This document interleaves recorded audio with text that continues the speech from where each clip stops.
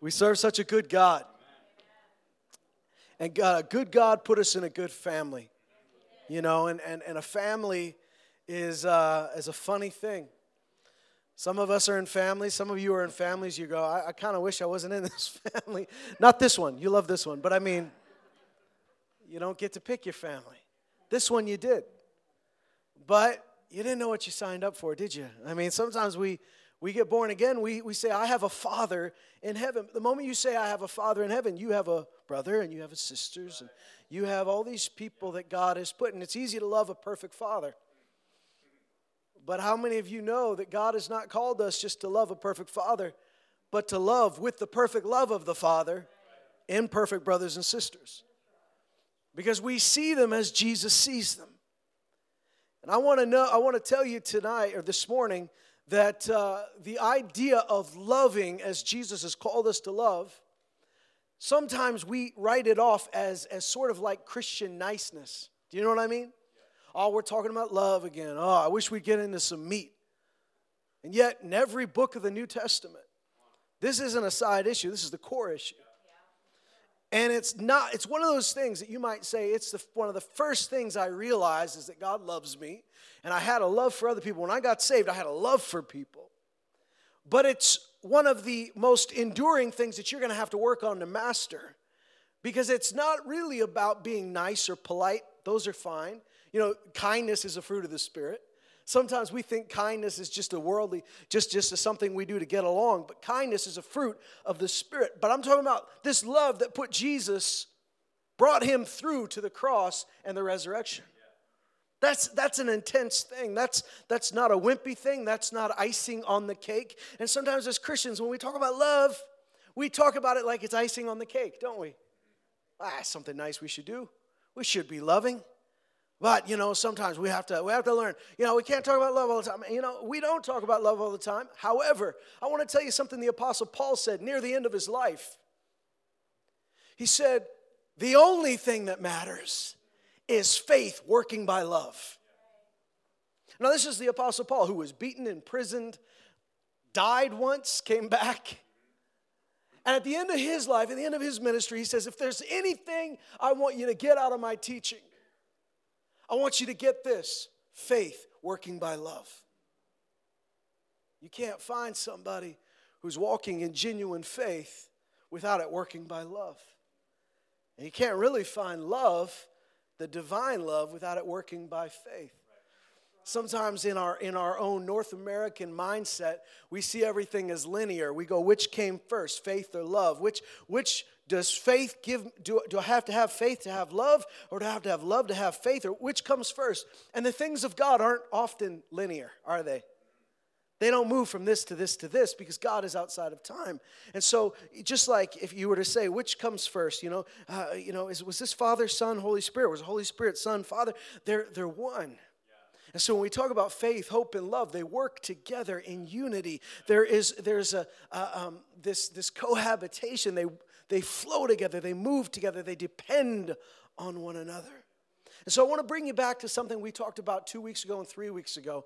We spoke of the idea and the word in the Bible of fervently. We talked about how Peter, if you weren't with us, Peter was imprisoned by Herod. And Herod had already put to death James, the brother of John, the son of Zebedee, a major apostle, one of the original apostles. James and John were apostles of John the Baptist. They came and they followed Jesus. They were there for the first miracles. They were there for the first teachings. And James was put to death because it pleased the people. The Christians had become an easy scapegoat.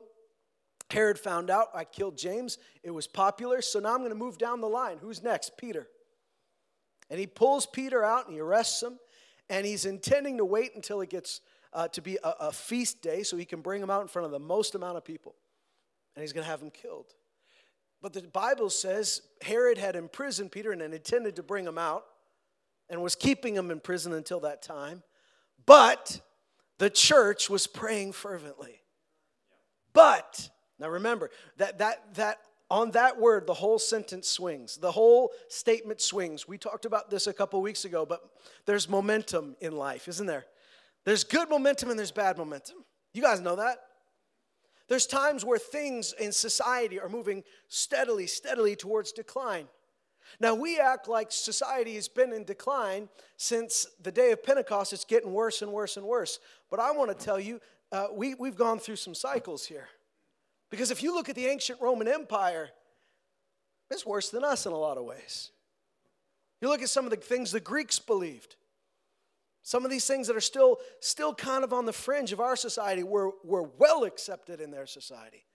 Things that were wicked and evil and perverse. And so a lot of times we think it just keeps getting worse and worse. But I want to tell you, actually, there's been plenty of times in history it got better. And I know this. I know nothing's going to completely become all renewed and revived until Jesus returns and sets up his kingdom right on the earth.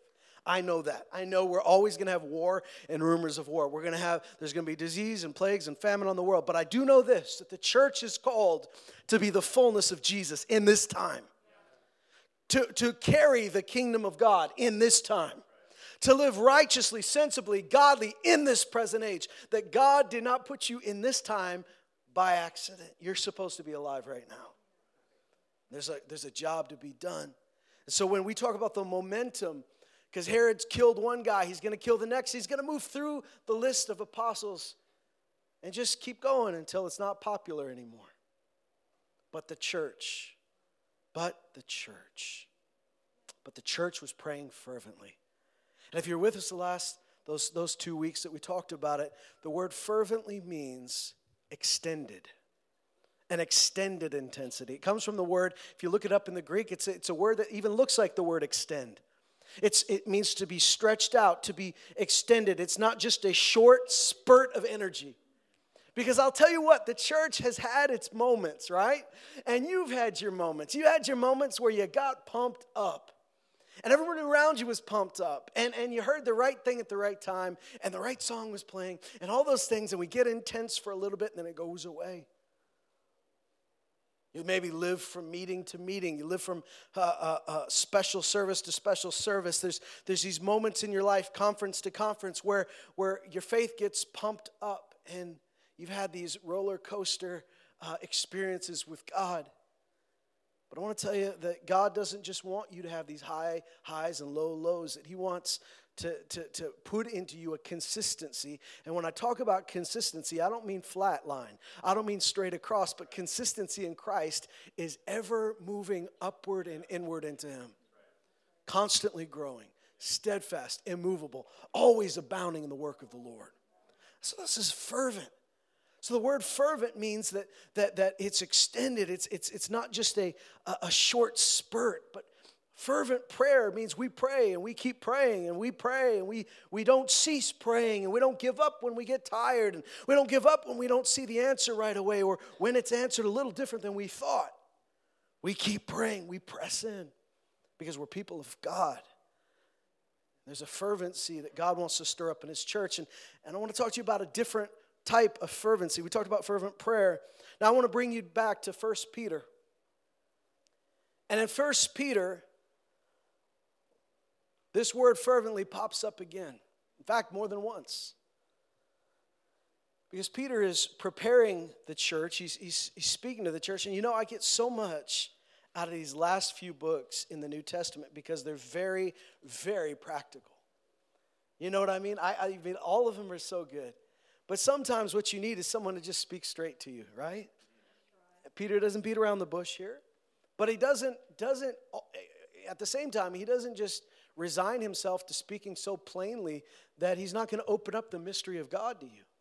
Some people think all I need is some practical wisdom. But I want to tell you, you need some impractical wisdom too. Like you need to know who God is. And you go, this is boring theology. If you know who God is, you'll know what to do when Nebuchadnezzar throws you in the furnace.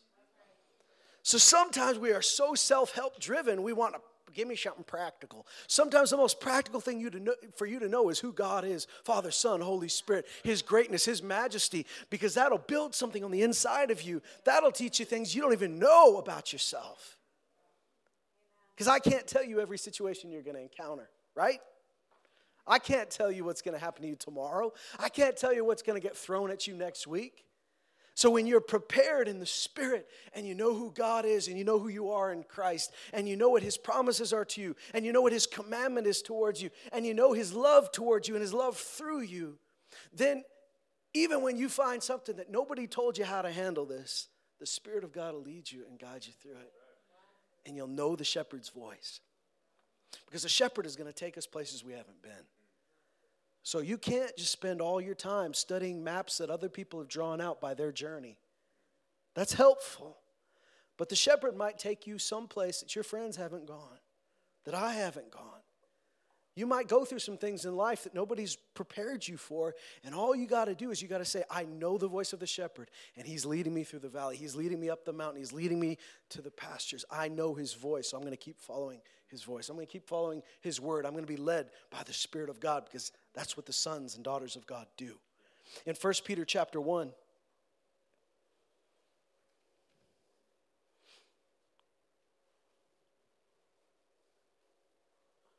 First Peter 1 is so cool because he's talking about what happened to us, how we got saved. Peter starts the letter by saying, I'm writing to those, this is kind of unusual because he's not writing to those in Jerusalem or Rome. He's actually writing to the folks that are living on the edges of the empire. And I've said this to you before, but the reason that's significant is because those frontier zones, those areas on the edge of the empire were some of the worst hit with persecution early on. And it's because those governors had something to prove. You know, if you were a governor out in Siberia over here, like, you know, you're way over there in Bithynia, or you're way over here, in Galatia or Cappadocia, you know, you're put out in these places. You want to move up in the world. You want to get stationed further in. And so you want to impress your emperor. So when they told people that you need to worship the emperor, these guys were the first ones to say, well, we're going to kill anybody that doesn't, or we're going to make it so that there's giant statues that we need to bow to, because they wanted to prove their loyalty. So those Christians on those places were hit the hardest first. Peter writes a letter to them, and it's not a letter you should take lightly. And he talks about what God has done and how you got born again and how the word was preached to you. And in verse 13, he says, therefore, prepare your minds for action. Prepare your minds for action. Guys, if you were training to go to war, you'd prepare your bodies for action, wouldn't you? If you were going to go compete in the Olympics, you'd train. Now he's saying prepare your minds for action. In fact, the literal Greek says gird up the loins of your minds. So in their day and age, what you do was if you were going to run or you're going to fight, sometimes you had these long flowing outer garments. And what you do was you'd gird up, you'd cinch up the parts around your leg, you'd get your outer garment all cinched up and girded up so you'd be ready to run. And he says, gird up the loins of your mind. Get ready for battle. Get ready for action. Then he says this, fix your hope completely. Completely.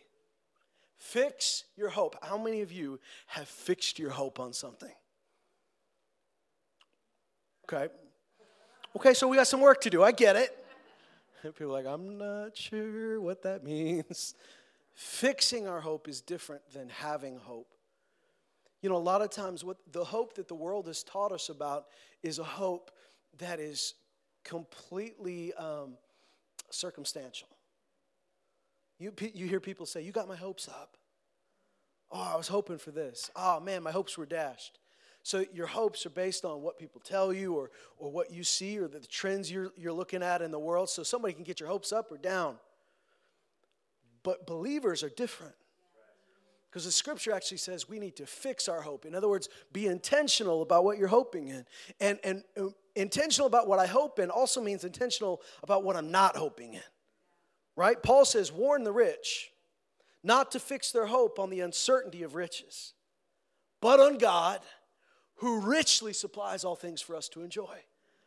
So I don't care how much of a master you are in the crypto game. Don't put your hope in that. Or I don't care how much retirement savings you've saved up. Don't put your hope in that, because those things fall away. And Peter's about to tell us how they're like the grass and they're like flowers. They go away. Fix your hope completely. Completely. That means that's all your hope is on this. Now that's what doesn't make sense to anybody else who's not a believer, right? Well, you got to have some sort of backup plan. What if you're wrong? I got to fix my hope completely on Jesus. I fix my hope completely on, here's what he says, on the grace to be brought to you at the revelation of Jesus Christ. And he tells you not to be conformed to the world. I'm going to skip down and go to verse 22. And the part I skipped, you need to really go back and read, because he talks about how you were saved. You need to conduct yourself with fear on this planet. And fear, he doesn't mean be scared. He means be reverent. And don't take the blood of Jesus lightly. Don't take the blood of Jesus lightly. You need to take it so seriously. In fact, let me tell you one of the greatest things. When you take the blood of Jesus seriously, you can seriously believe you're forgiven. You can seriously believe you're righteous. Because I don't take the blood of Jesus lightly. Aren't you taking your past sin a little lightly? No, I'm taking the blood of Jesus seriously. I'm making much of the cross, and the cross is a lot bigger. It's a lot bigger. The blood of Jesus is louder than the blood of Abel, than my own guilt crying out against me. That's why 1 John says you can assure your own heart. Sometimes your own heart's going to tell you you're condemned, and then you tell your heart you're wrong because God is greater than you. He says God's greater than your heart, so God gets to tell you you're forgiven, even when you don't think you would have forgiven yourself. So you assure your heart. You're going, heart, you're wrong. God gets to be the judge, not you. Isn't that great? Take the blood of Jesus seriously. Then he says this in verse 22, since you have obedience to the truth, purified your souls. Why? For a sincere love of the brethren. Now the brethren is not just the boys, it's the brethren and the sistren, the brothers and sisters, the family of God. So something happened when my soul is being purified. When that blood of Jesus came into me, it did something. But also when I was obedient to the truth. Now listen, being obedient to the truth, how do we obey the gospel? The number one thing we do to obey the gospel is first to believe the gospel. That Jesus said, if you do the work of God, here's what happens when you do the work of God. And they said, well, what is the work of God? He said, here's the work of God, that you believe.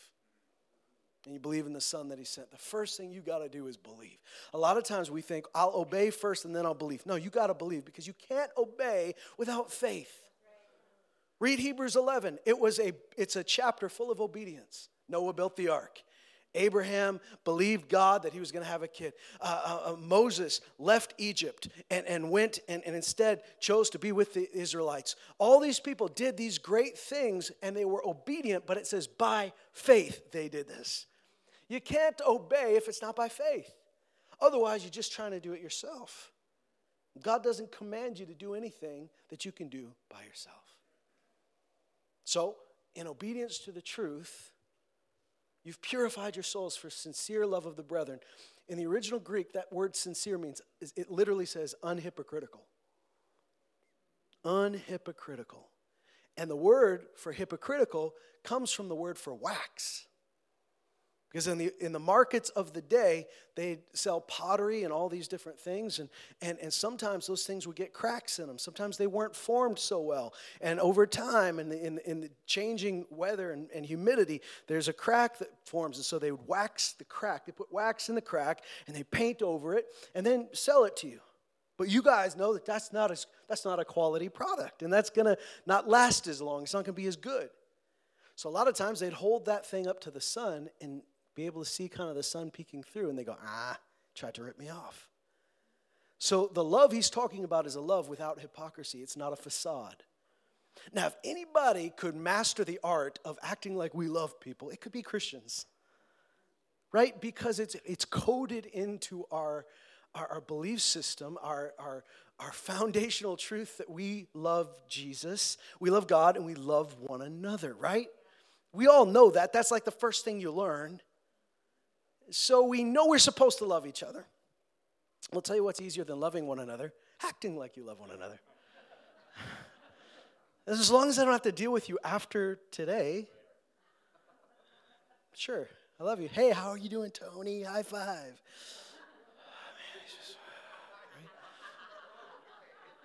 I use Tony because no one could believe that about Tony. Tony's so lovable. right? We could live this facade. It wears thin after a while, doesn't it?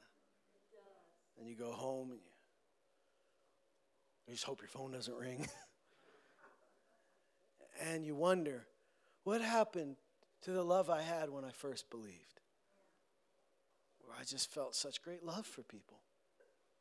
I want to tell you, nothing happened to that love. But the same faith that got you saved is the same faith you need to keep walking in it. And you can't take it for granted.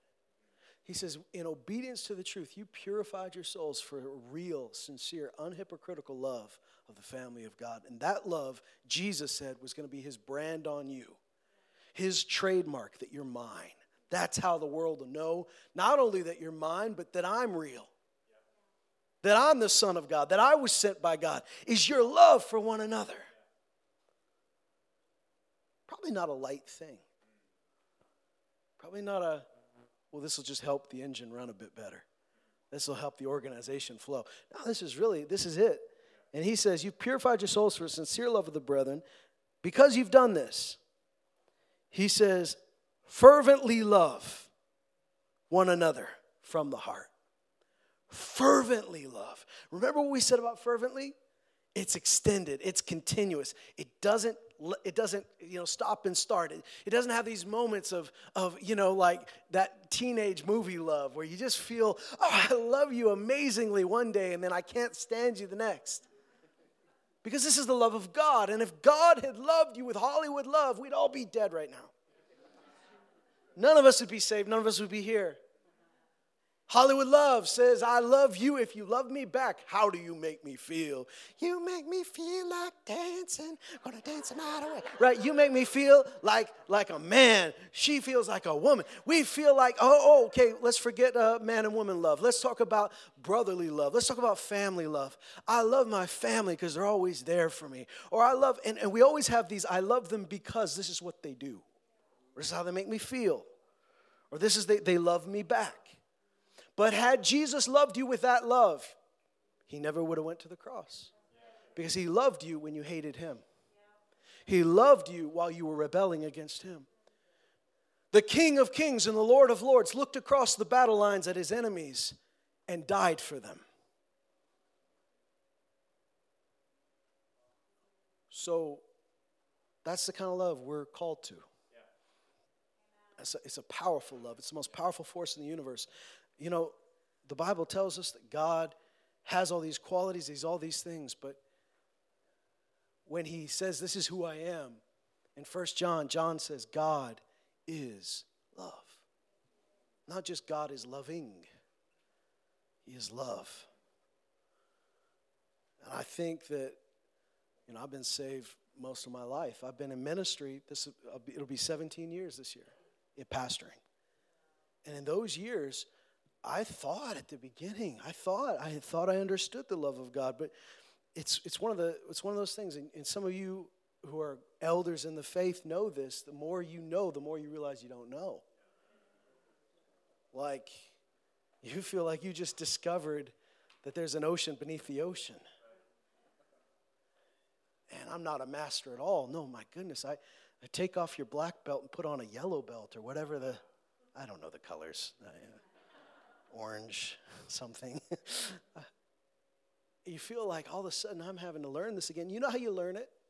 You don't learn the love of God merely from reading books.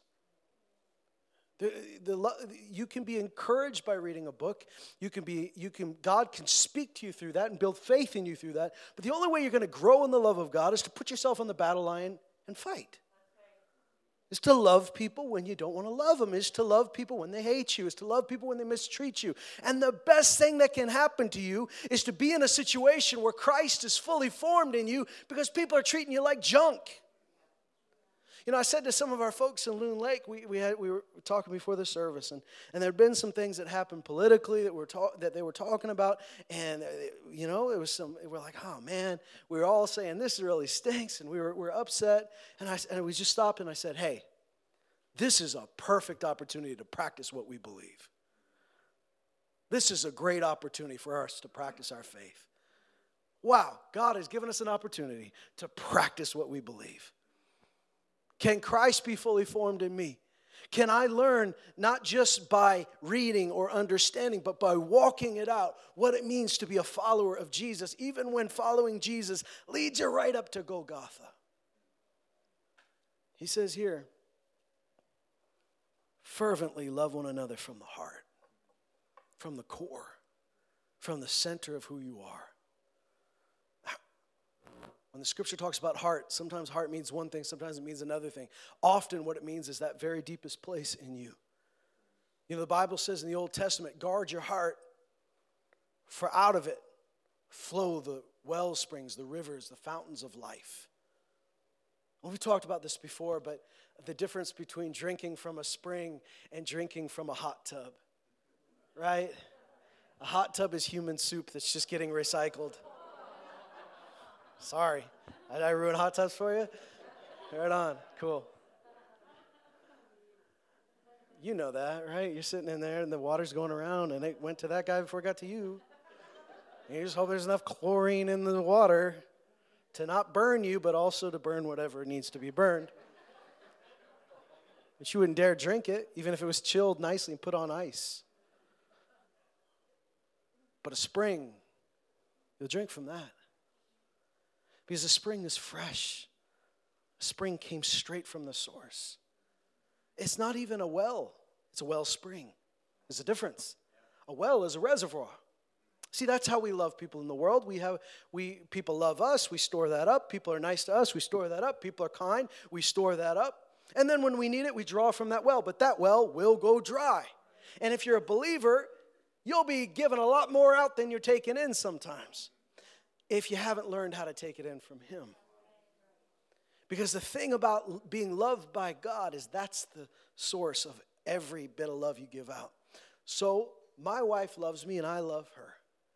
But if someday, now this wouldn't happen, right? If someday my wife said, I don't love you, could I still love my wife? Right? Do I love my wife with my love or with God's love? Now, I have love for I have my own love for, but God's love has poured into every other kind of love I have. So I have a father's love towards my son. I have brotherly love towards my sister. But because of the love of God, all those loves are amplified and fed by the love of God.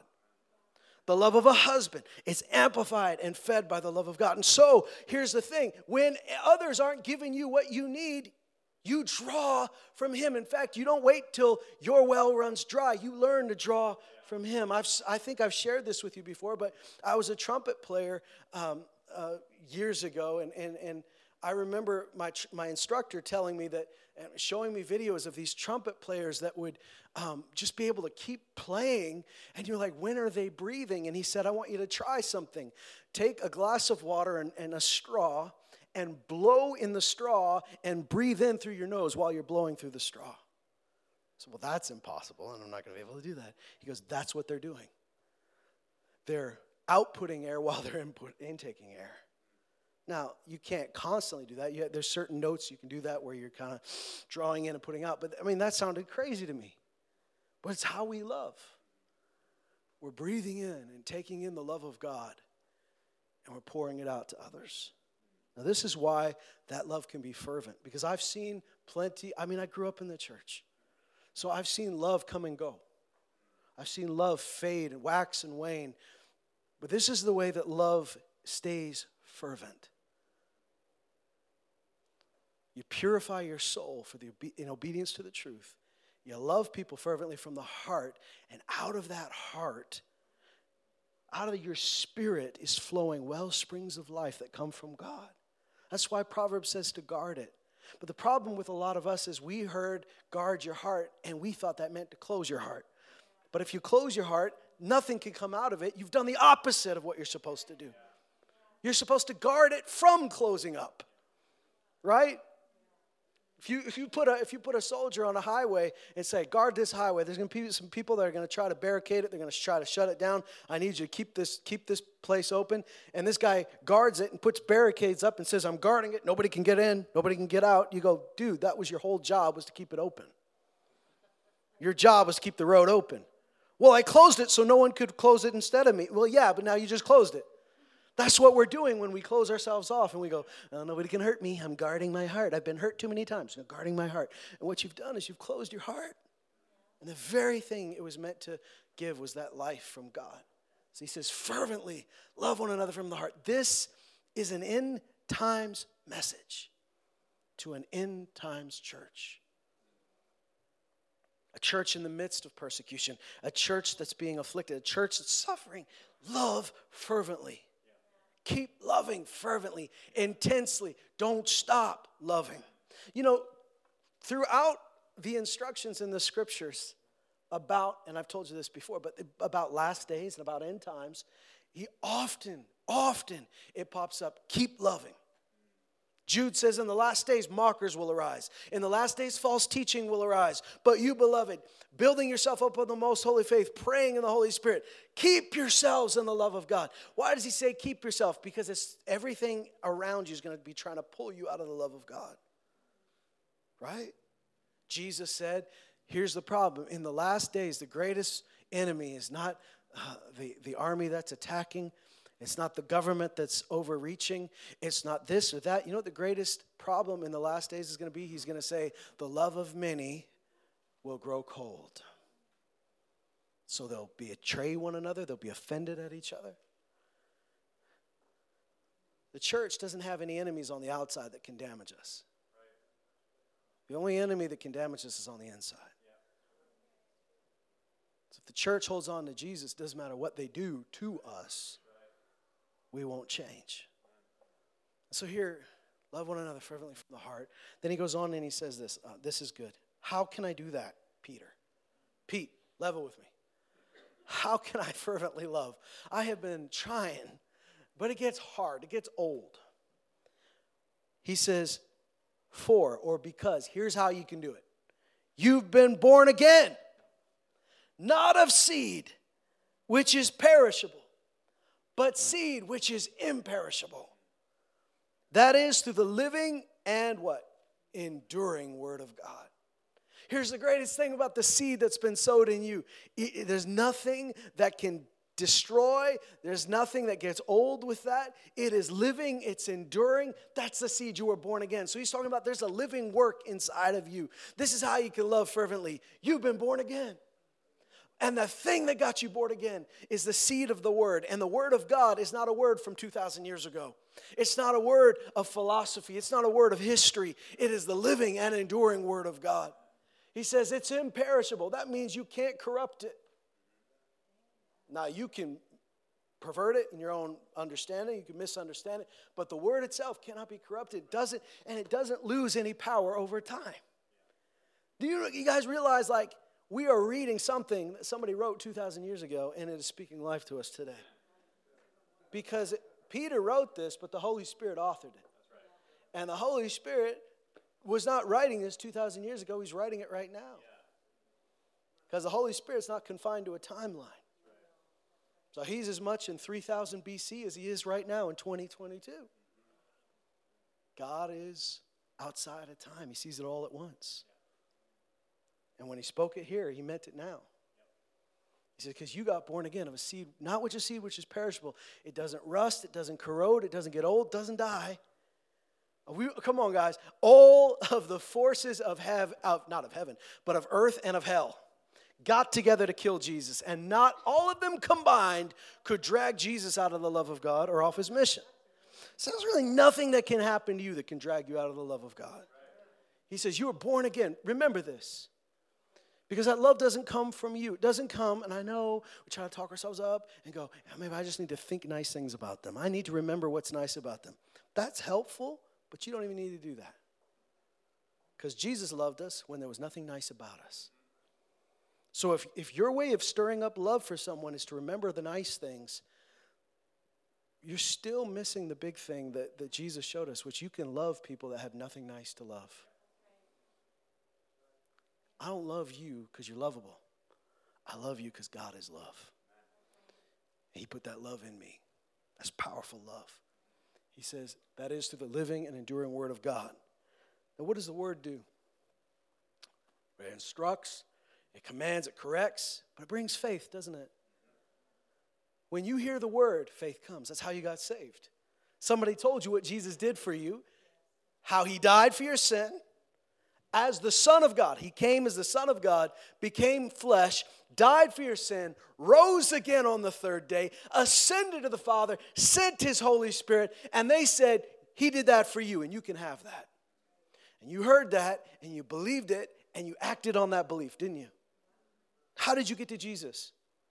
Did you hike the highest mountain you could find? Did you donate all your savings to the first preacher you found on the internet? How did you come to Jesus? You believed what he said, and you confessed with your mouth, and you believed with your heart, and you confessed Jesus is Lord. You didn't know what you were doing at the time. I mean, you thought you knew, but how much more do you know now than you knew then? When you said Jesus is Lord, you say, well, I know you're the boss of my life, and I'm going to follow you. You can tell me what to do, but you didn't even know what that entailed. Right? Somehow you got saved by faith. When we pray for someone to be healed, are we talking them into being healed? Are we like, you really need to be healed? Can you stop being sick? Quit it. Quit being sick. What's your problem? Get your act together. No.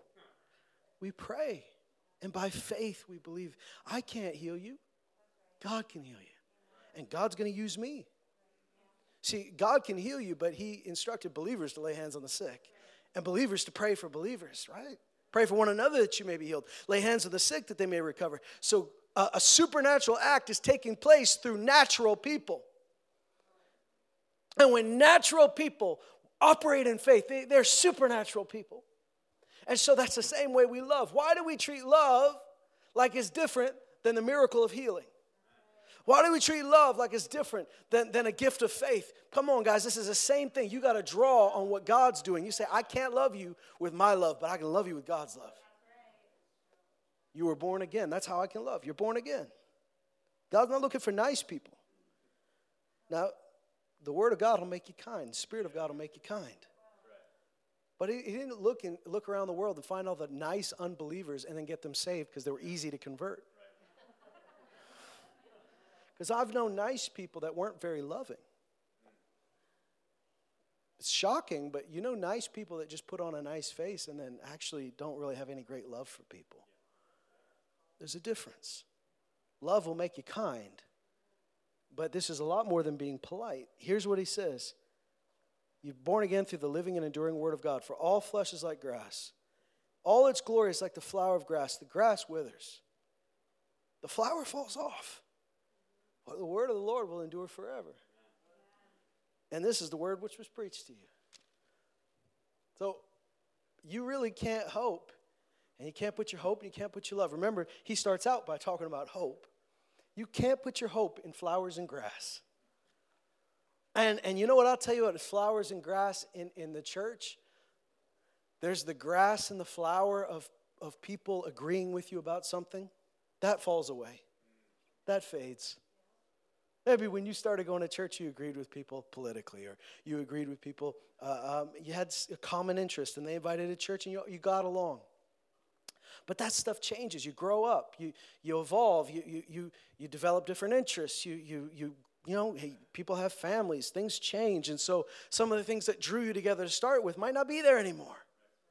So what in the world is causing me to want to lay my life down for these people? Because if all it is that it's common interests.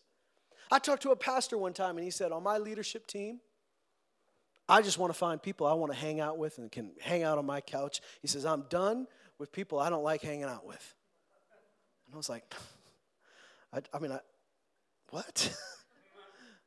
So you just want a bunch of clones of you that like the same football team you like. You can hang out on the weekends. First of all, you are seriously limiting the diversity of the body of Christ. You want a bunch of hands when we need multiple people. But secondly, you're not going to like the same things in 10 years. What are you building? What's the foundation we're building this on? It's got to be something bigger. And he says, don't fix your hope on flowers and grass. This is the word of God. That's how I can continue to walk in this faith. That's how I can continue to walk in this love. And I want to tell you, I want to read you something, in fact. Don't let me tell you. Let me show you. Let's go to 2 Timothy. You been on a walk to 2 Timothy lately? See, I keep reading these letters that these guys wrote right before they died. You say really important things right before you die. Well, I think people like this do. Some people say stupid things. Ouch, you're stepping on my toe, or whatever. Watch this. This will be fun. But Paul and Peter rather wrote these letters towards the end when they knew they were about to die. In fact, both of them say it. The time for my departure is at hand. I'm about to go. So I need you to hear this. In 2 Timothy, Paul is reminding Timothy to stir up the gift of God within him, to not be intimidated, to not draw back. But 2 Timothy 3, he says, but realize this, in the last days, difficult times will come. Why? Why is it going to get difficult? He says, here's why. Because for men, and he's not just talking about males, he's talking about people will be lovers of self. They'll be lovers of money. They'll be boastful, they'll be arrogant, they'll be revilers, they'll be disobedient to parents. And it tells us something about our culture that we look at that and go, what's that doing there? Right? Boastful, arrogant, revilers, disobedient to parents. We go, that seems pretty light. Seems like a misdemeanor in a list of other crimes. This shows us how much our society has kind of fallen away from the word. We're dishonorable, right? According to this, disobedient to parents, because how you honor your father and mother reflects how you honor God. How you honor authority reflects how you honor God. Now, if you can't honor authority, even flawed authority, you're going to have a problem honoring God when you disagree with God. He says disobedient to parents. And he says ungrateful, unholy, unloving, irreconcilable. That literally means you won't take a truce. No, I'm going to get my way. I'm not making peace. Malicious gossips, without self-control, brutal, haters of good, treacherous, reckless, conceited, lovers of pleasure rather than lovers of God, holding to a form of godliness, maybe going to church, but denying its power, have denied its power. This is going to be the problem in the last days. Here's what's crazy. Is I don't think he's really talking about those people that are out and out unbelievers, because they're not holding to a form of godliness. I don't know that he's talking about the people in the world who say, I don't believe in God, I don't believe in Jesus, I don't believe in any of that nonsense. I think he's talking about people that are playing the game, but are not walking it out. Because I'm going to tell you, I know a lot of atheists and agnostics, and they've got their own religion for sure. But they're not holding to a form of godliness. They don't believe in it. I think he's talking about people that should know better. And that's why it's going to get difficult, Timmy, is because people are going to begin to love things that don't deserve their love. Look at this. There are 3 things he says they don't love. They don't love God, they don't love people, and they don't love good. If you love God, you will love people and you will love what's good. Natural. John says this, don't tell me you love God if you don't love people. Don't even tell me you know God if you don't love people. He says, everyone that loves is born of God. He says, he that loves God knows God. And the one that does not love does not know God. So when he's saying, there are 3 things he tells us. You don't love God, you don't love people, and you don't love good. And there are 3 things he tells us they do love.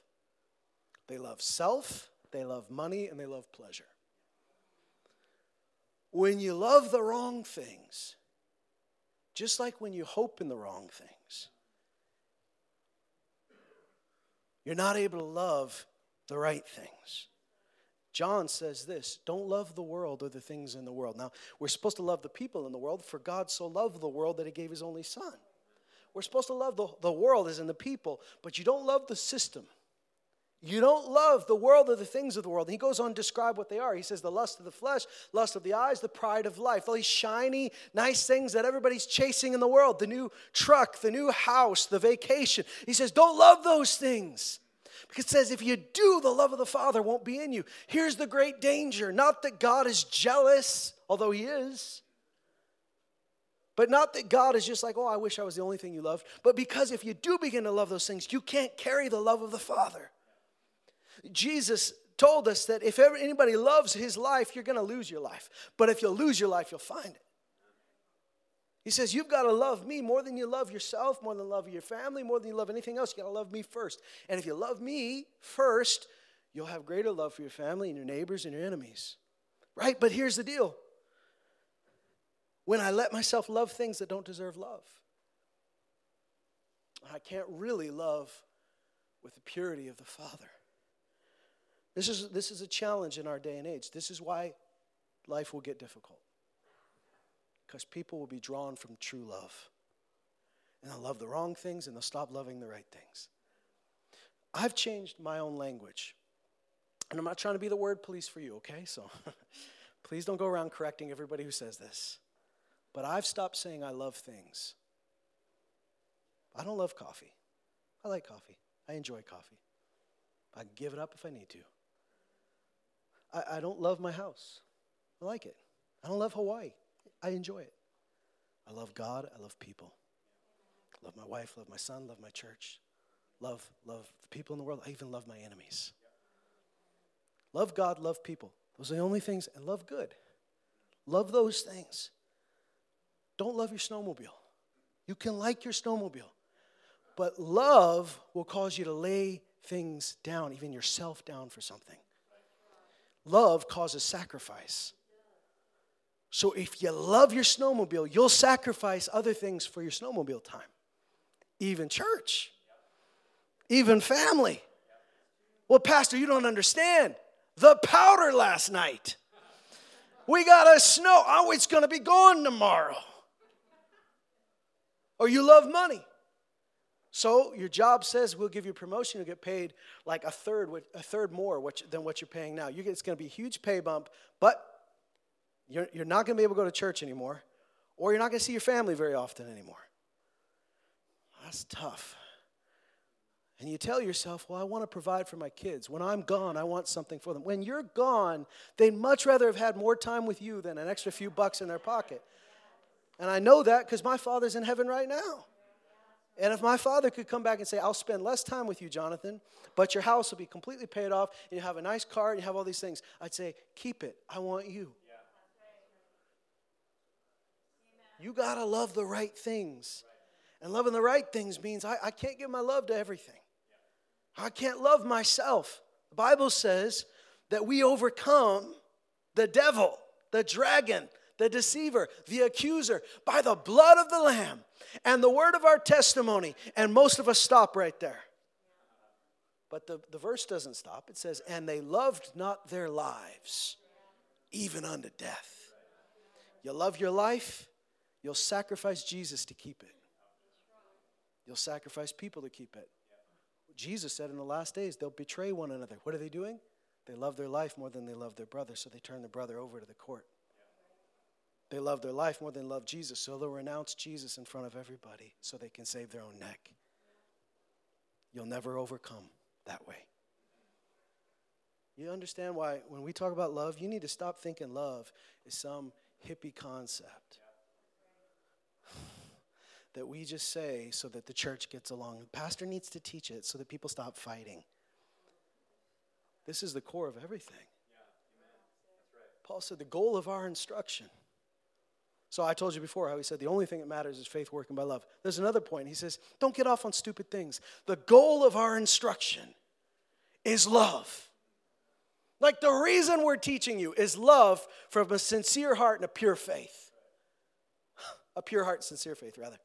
Isn't that crazy? This is the point. And when you become more like Christ, and you can't become more like Christ without becoming conformed to his love, and you really can't be conformed to his love until someone starts trying to pluck your beard out. And then you'll learn what love is. Huh? Jesus said even the Gentiles love people that love them. Even the Gentiles lend money when they know they'll get it back. Even the people that don't know God act like that. You should be different.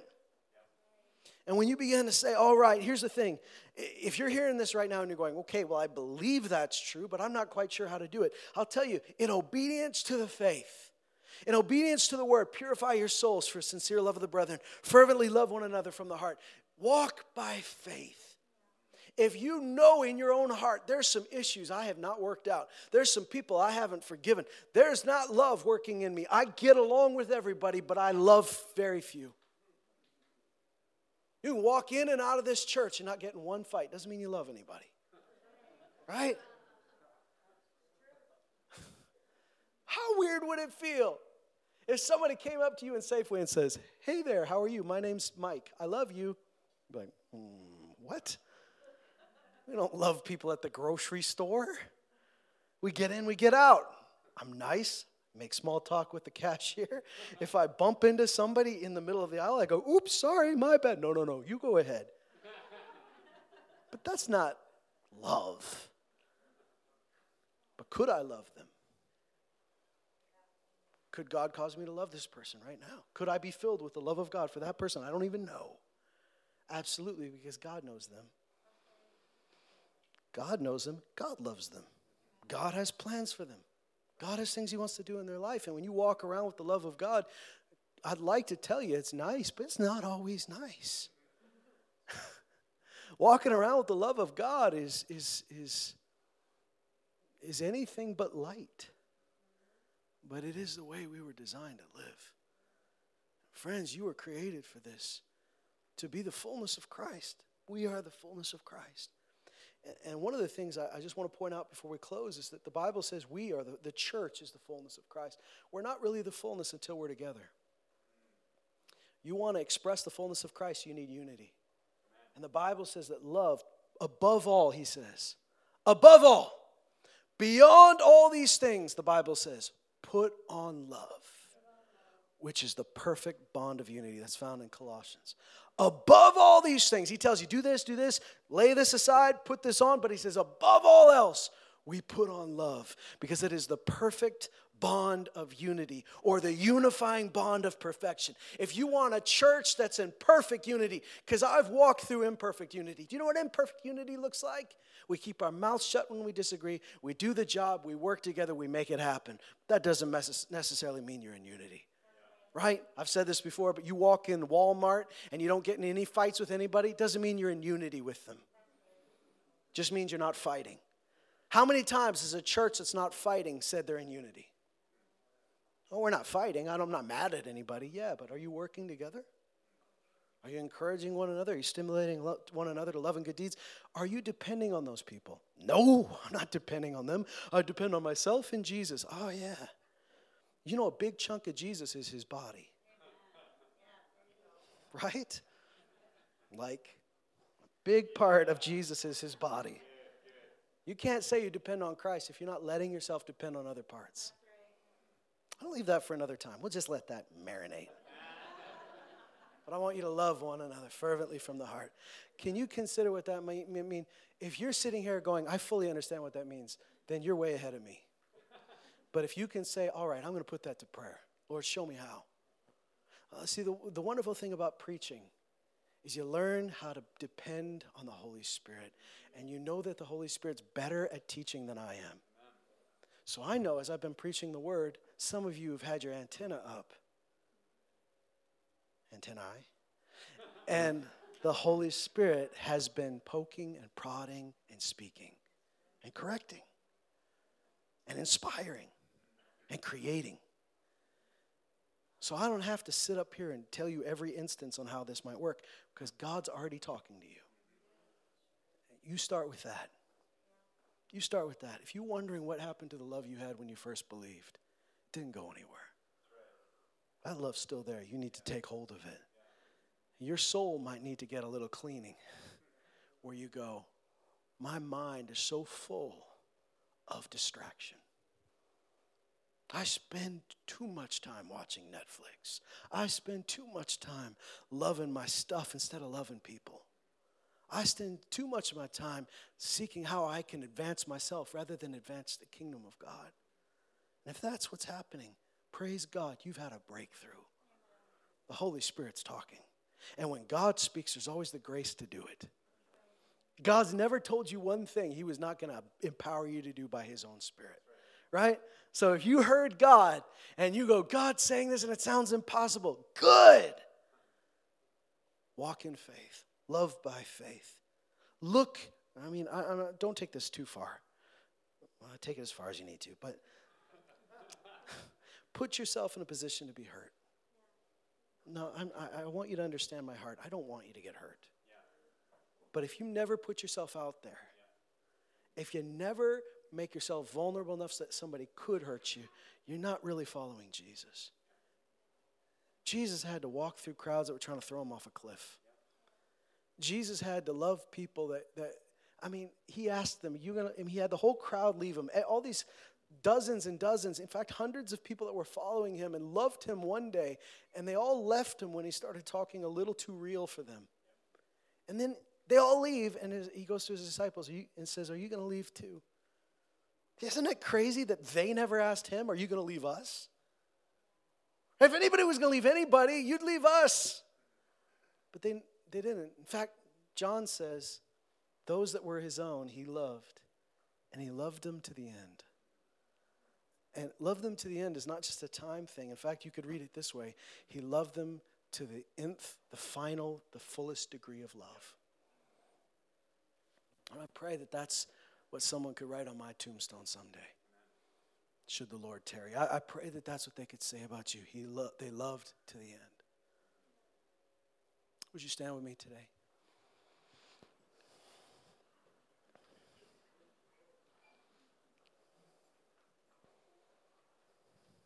So I've discovered something, that if I'm going to pray for somebody and I can't love them, I'm going to have a hard time for God to work through me. If I'm praying for someone to be healed and I'm not letting the love of God flow through me, I'm going to be warring in the flesh.